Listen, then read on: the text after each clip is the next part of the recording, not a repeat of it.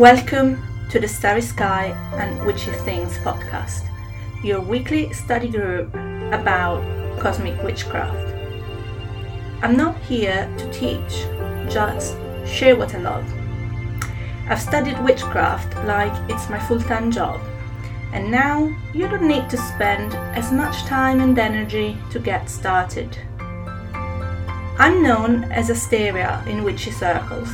I'm a city girl, spiritual seeker, and star obsessed, like I'm Natsuki Shinomiya in Utapri.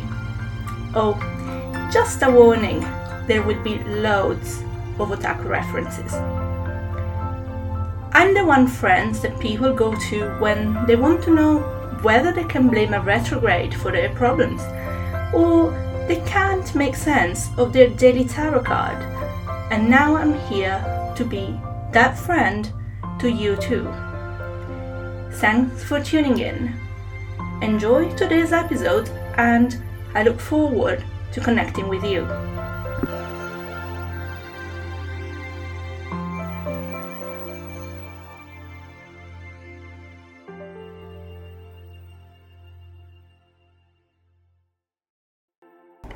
Greetings from a dark and snowy London. It's good to have you here. This week's topic is planetary magic. We'll talk about spell casting with the planets, crafting a spell, the correspondences, and I'll leave you with my simple release ritual. There will be timestamps in the show notes. In the last episode, I talked about doing magic with the moon and how to use the lunar cycle, but today I'm going to talk about the moon in the context of doing magic with all the planets. Instead of a 28-day cycle, we're now working with the 7 days of the week. The concept of planetary magic is the same as it was for the moon, so please bear with me if you have listened to the earlier episode, as some of us pick and choose what they listen to, and I'm sure you will find it helpful even if some of it is a refresher. Why planetary magic? Whether you believe the energies are real or symbolic, the planets have archetypes that are attached to them, and domains they control that relate to those archetypes. You can choose to work with all of them or just those you feel like you need for an extra boost in your life. Or you can pick seasons where you work on something specific which you may or may not align to a transit, which will be a topic in the astrology episode.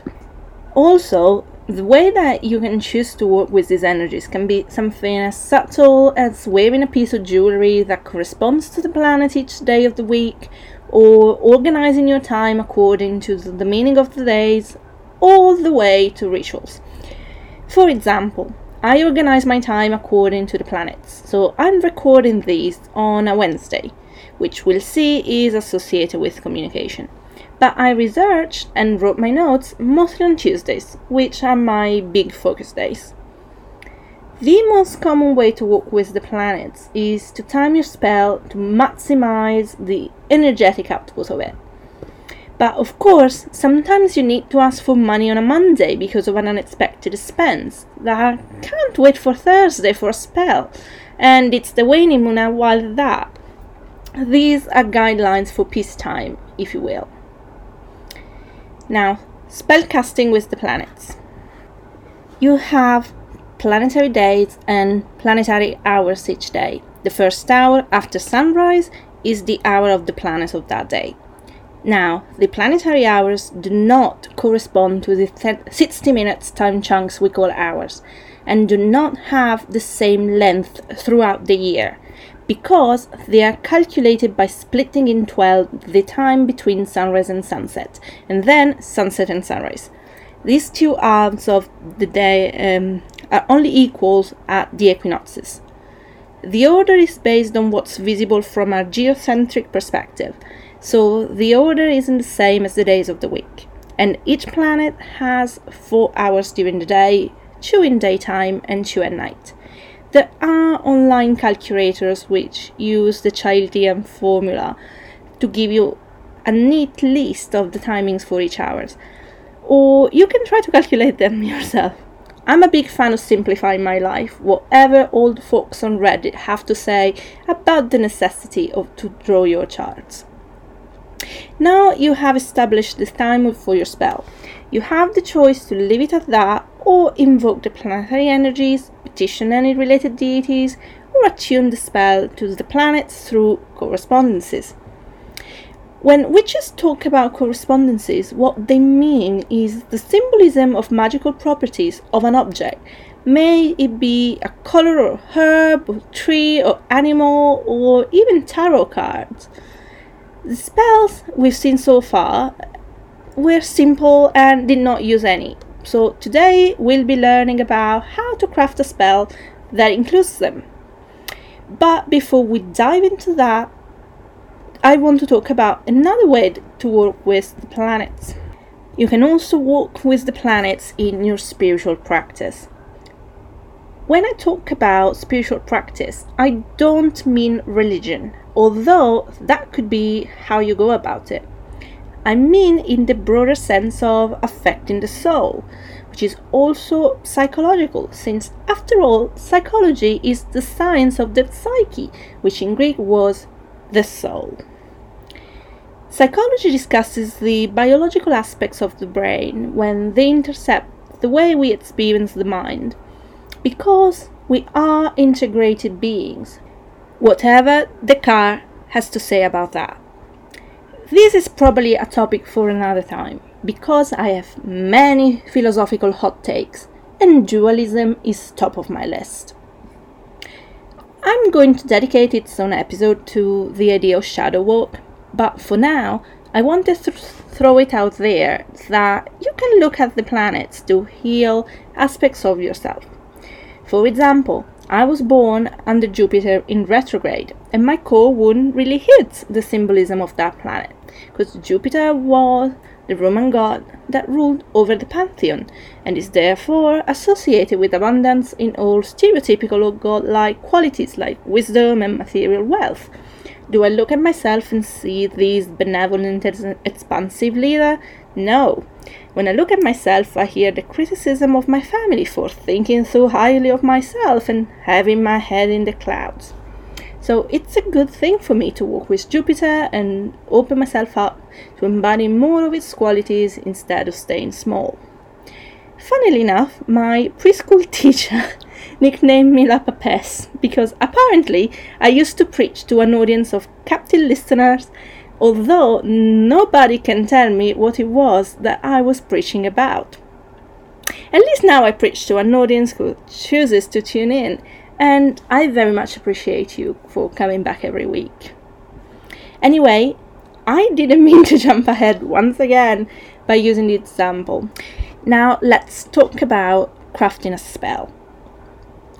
When crafting a spell, you want to think about the goal of the specific spell and work your way backwards to what you need in order to achieve that goal. Be careful to have specific enough goals so it doesn't backfire, without it being so specific that it becomes unattainable. For example, let's stick with Jupiter. You need money, so you want to do a spell and go Google how to make a prosperity jar, which I'm going to teach you at some point in this season anyway. Now, prosperity is a really vague term. My mother could be sitting on millions and she'd still feel it's not enough, while I can fill the fridge with food I like and feel like Queen Camilla at Buckingham Palace. It's not that I'm more spiritual than she is or less materialistic. I too am a Capricorn, and as such I will count my coins and bathe in them like I'm Scrooge McDuck. I just make a conscious effort to feel rich. I could buy a designer's Sterling t-shirt which has the same quality as a Marks & Spencer's basic for 4 times the cost, but I don't care about the logo on it. So I'll buy the one at M&S and then spend the rest of the money eating out somewhere nice. I once bought a Rochard Paris cashmere cardigan, second hand, At such a low price, I don't think the shop knew how much it retails for new. Best purchase ever. Others need to buy new in order to feel good. There is no right or wrong. But if you don't define what prosperity means to you, your result could bypass you because you wanted a raise at work, but the spell brought you a friend with a dinner for two at upwards of 80 quid per person in a restaurant in Belgravia that they entered a giveaway for. You need to give yourself permission to ask for what you actually want, especially if it's something material or otherwise difficult in a society that socializes you to be humble in unhealthy ways that are self-sacrifice and low self-esteem rather than humility. Once you have defined your goal, then you have to think of which planet or planets embody the characteristics that you are calling for, whether directly or indirectly in the case of wanting things. Jupiter may be the planet of expansion and wealth, but he may not be the only option open to you for those topics. Venus rules over money too. If you believe in these energies being literal, then you can look at which planet has the power to grant you what you want. In the example of money falling under Jupiter and Venus both, Jupiter is a planet of expansion, while Venus rules over attraction, both what we attract and what we are attracted to.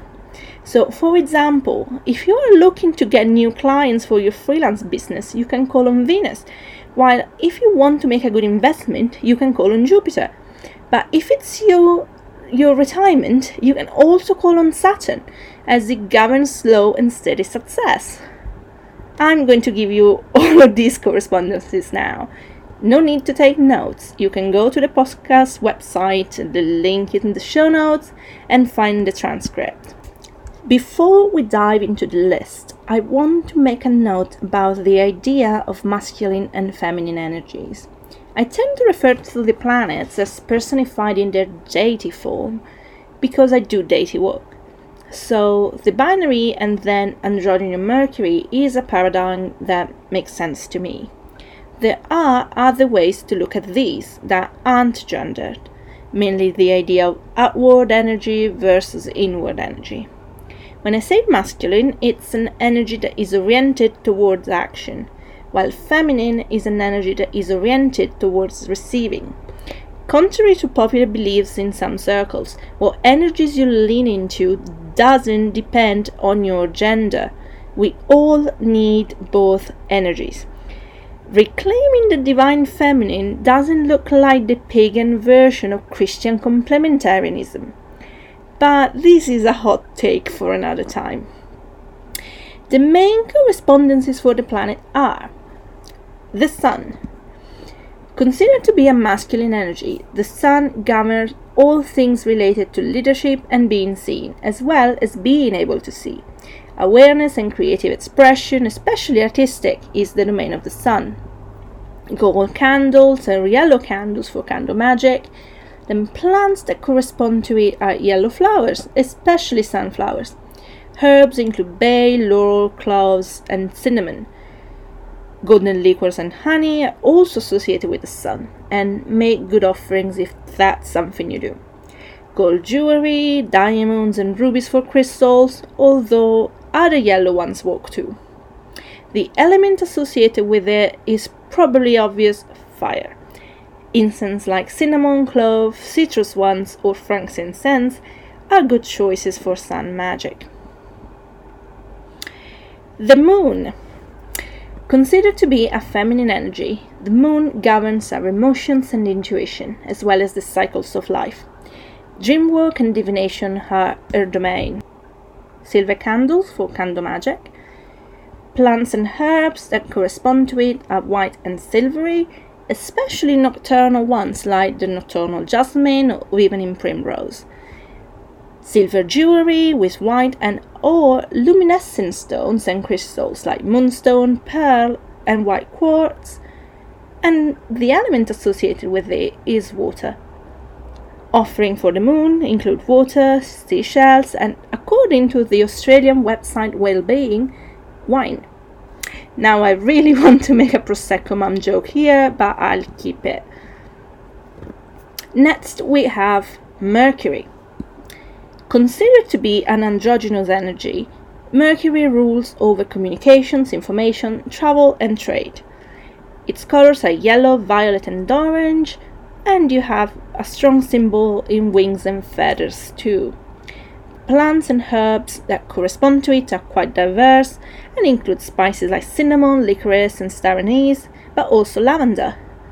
Minerals like agate, citrine and aventurine correspond to its energy, which is high and buzzing. Its element is air, and good offerings for Mercury, according to the aforementioned website, are candies, cigarettes, sweetened coffee, various alcohols, and coins. Just me, or this is the chaotic energy of a millennial teenager. Next, Venus. A planet corresponding to one of my goddesses, so I'm really not the biggest fan of how her energy is always boiled down to being pretty and finding love. Soapbox moment here. It's true that Venus governs beauty and pleasure, but there is so much more in life that is about beauty and pleasure than your looks and your partners. Have you ever seen the Belt of Venus? That's a stunning sight. Google it. Moving on. I've already given away that it's a traditionally feminine energy. Fun fact, Dante Alighieri, who wrote the Divine Comedy, associated Venus to the liberal arts, and I, for one, think he was right. I'm not saying the love and sex aren't one of her correspondences, but just broaden your horizons. Use your gal for art and creativity that is not specifically about words, and also governs money because it may not buy you happiness per se, but it sure buys you safety that makes it possible, and blah from IKEA. And colors are greens, especially rich dark ones, rose and sky blue, with their crystals being emerald and turquoise primarily. Couple jewelry is your go-to metal if you want to wear her energy. Her list of plants and herbs is quite long, but they tend to be luxurious ones with fragrant flowers and fruits, especially red ones. Also those with aphrodisiac properties. Some notable ones would be ambrosia, sorrel, honeysuckle, jasmine, verbena, and of course, roses. Since Venus governs pleasure, she also has a long list of scents for incense, including African violin, fruity ones like apricot and cherry, red sandalwood, and of course, rose. She has 3 elements: air, water, and earth. Now on to Mars. Mars's domain is not dissimilar to the Sun, as it governs confidence and self-assertion, but it's more of an energy that is about aggression rather than being seen. If you think of the Sun as a king at peace, Mars is a king at war, or queen. We've had some ruthless ones in history. It also governs sexuality, energy, strength, and ambition. If you do understand the Otaku references, the Sun is your standard Oresama, while Mars is the impulsive redhead who is quick to anger and also a bit of a tsundere. If it wasn't clear, it's traditionally a masculine energy. It's a counterpart to Venus's energy of seduction. While Venus attracts, Mars attacks. She creates harmony, and it creates conflict. Ironically, you might want to work with Mars if you have a tendency to be defensive and not direct in your communications and then create conflicts that way, because Mars's energy is direct and clear. Its main color is also red, so red stones like ruby, garnet, bloodstone are good to adorn you with that energy. Simple metal is also an option, especially iron, for decorations rather than jewelry. If you ever wanted to own a sword, a Mars altar is a good excuse for that. Unsurprising, its element is fire. Plants and herbs associated with Mars are thorny ones, and also red ones, especially spices which have energizing properties like chilies. Anything with devil or dragon in its name, like dragon blood incense. Also hot spices for that too. Good offerings are colored liqueurs like whiskey or red wine. I could have made this episode into a planets as pure favorite characters, but basically if you'd gift it to Gilbert Redford, you're good gifting it to Mars. Now we'll see in Jupiter again. Traditionally a masculine energy, although a lot about Jupiter to me feels very feminine. It's the planet of wisdom and expansion, of your mind, and also in terms of abundance. I guess in a way the two are related, because true wealth is about how you see the world around you. It's a more philosophical version of Venusian energy. If Venus is about pleasure, Jupiter is about leisure. Scrooge McDuck is wealthy, but he has no Jupiterian energy, because aside from counting coins and swimming in them, he doesn't enjoy it. When I think about Jupiter, I think about the stereotypes of French and Italian culture. I haven't watched Stanley Tucci's newest series, but it sounds like a good example of what Jupiter is about. The color correspondences are violet, purple, blue, and yellow too, apparently. Personally, I tend to stick to the darker royal colors, and you can probably tell it's one of my favorite energies to work with. Crystals and metals that are associated with Jupiter are tin, amethyst, lepidolite, sugilite, lapis lazuli, sapphire, especially yellow, and diamond. As I said before, if the Sun is the king at peace and Mars the king at war, then Jupiter is the king in the old age of wisdom, and so there are some overlaps with the Sun. The list of planets and herbs associated with Jupiter is so long, I have to wonder if there are any that aren't. They tend to be plants large and bold and darker colored, and often have meaty fruit. The reason why yellow was listed in the color correspondence is probably that its flowers and fruit are often yellow. Some of the most commonly found ones would be thistle, ginseng, cloves, thyme, mistletoe, figs, and sage. For offerings, golden liquors, including the ones with actual gold, they are a thing. Champagne, fresh fruit, perfumed oils, and sweet-smelling resins like frankincense. Its element is fire. Now Saturn. Saturn is a masculine energy also, although it's often seen as the crown energy of the divine feminine, the triple goddess, and one energy that gets a really bad rap. Saturn's domain is responsibility, both to ourselves in terms of boundaries and to others. It covers self-discipline and long-term thinking and processes, but also authority and discipline from outside sources like government and rules. It's seen as austere and all about work, but I think it's the energy of temperance in its healthiest form. It's just that we live in a society that glorifies its shadow aspects. It's also the energy of endurance in tough circumstances. Its colors are black and grey, and its crystals are anything black like obsidian, tourmaline or onyx, smoky quartz, or blue sapphire. Herbs and plants tend to be those that thrive in adversity, dark and with blue or purple flowers. Traditionally witchy ones like nightshade, hellebore, witch hazel, mandrake and wolfsbane are Saturnian herbs, and so are pine and juniper.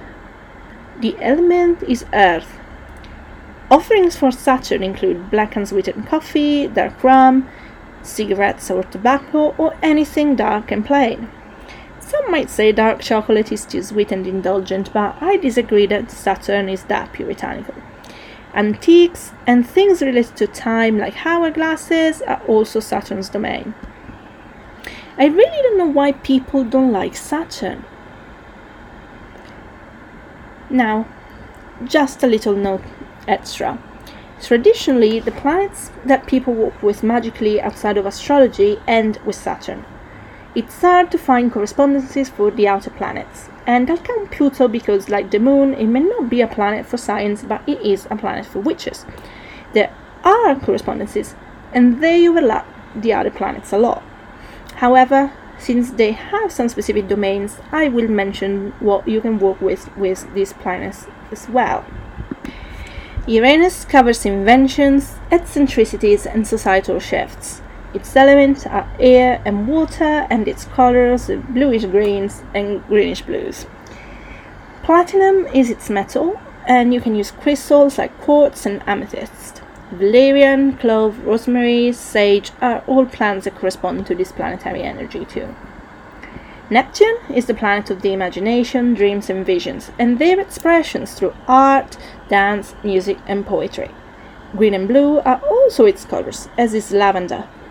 Sea crystals and stones like coral, aquamarine, as well as plants with a sea or water connection like water lily are its correspondences. Its domain, like the moon and to an extent Jupiter, is magic to do with the liminal.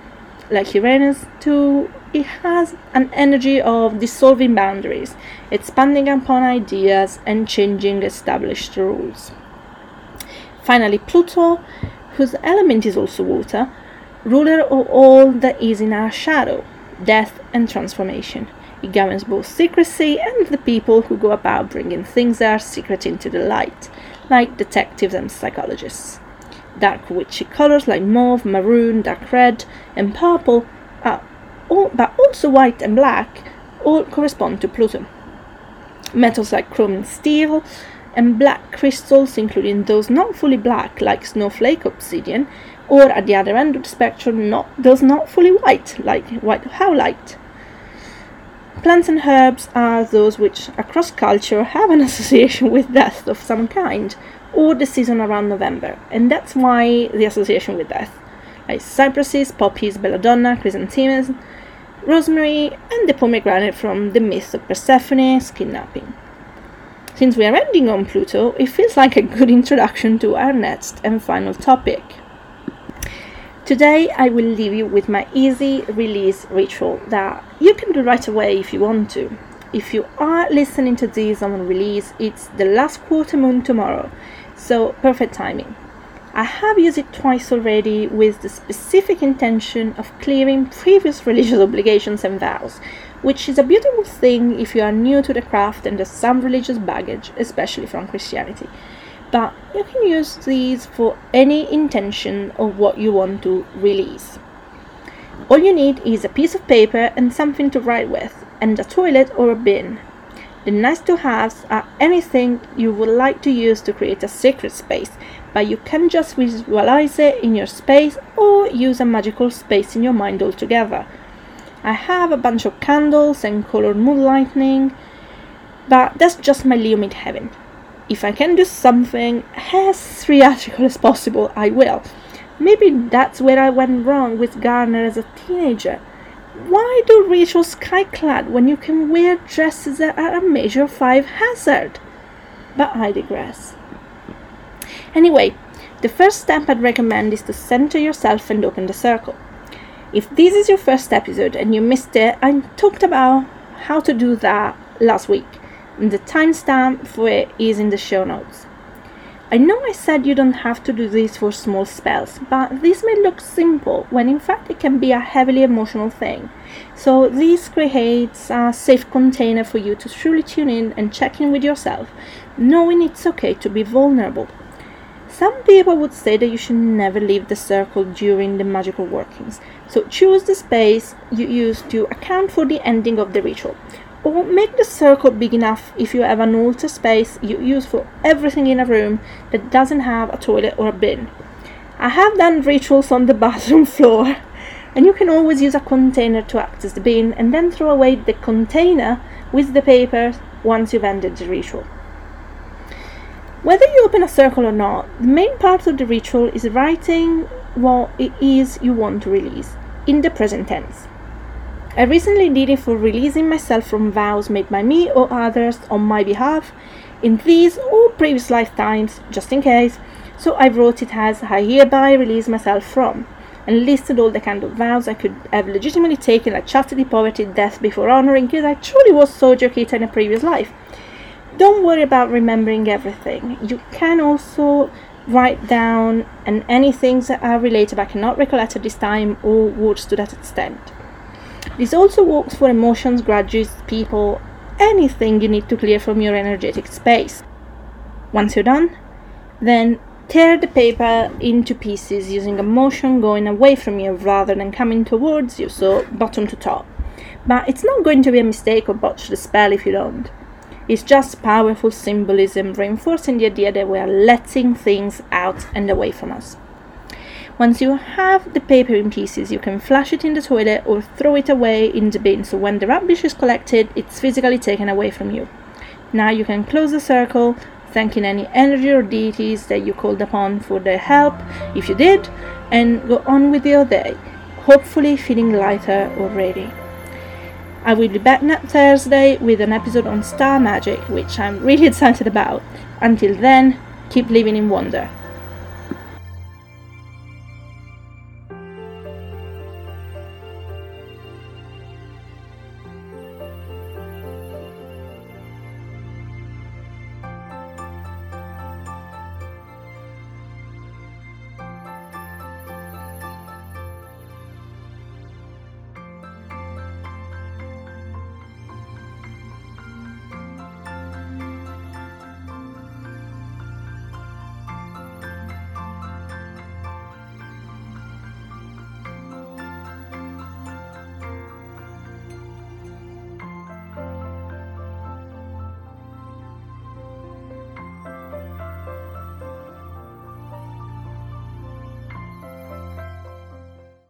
Thank you for listening to the Starry Sky and Witchy Things podcast.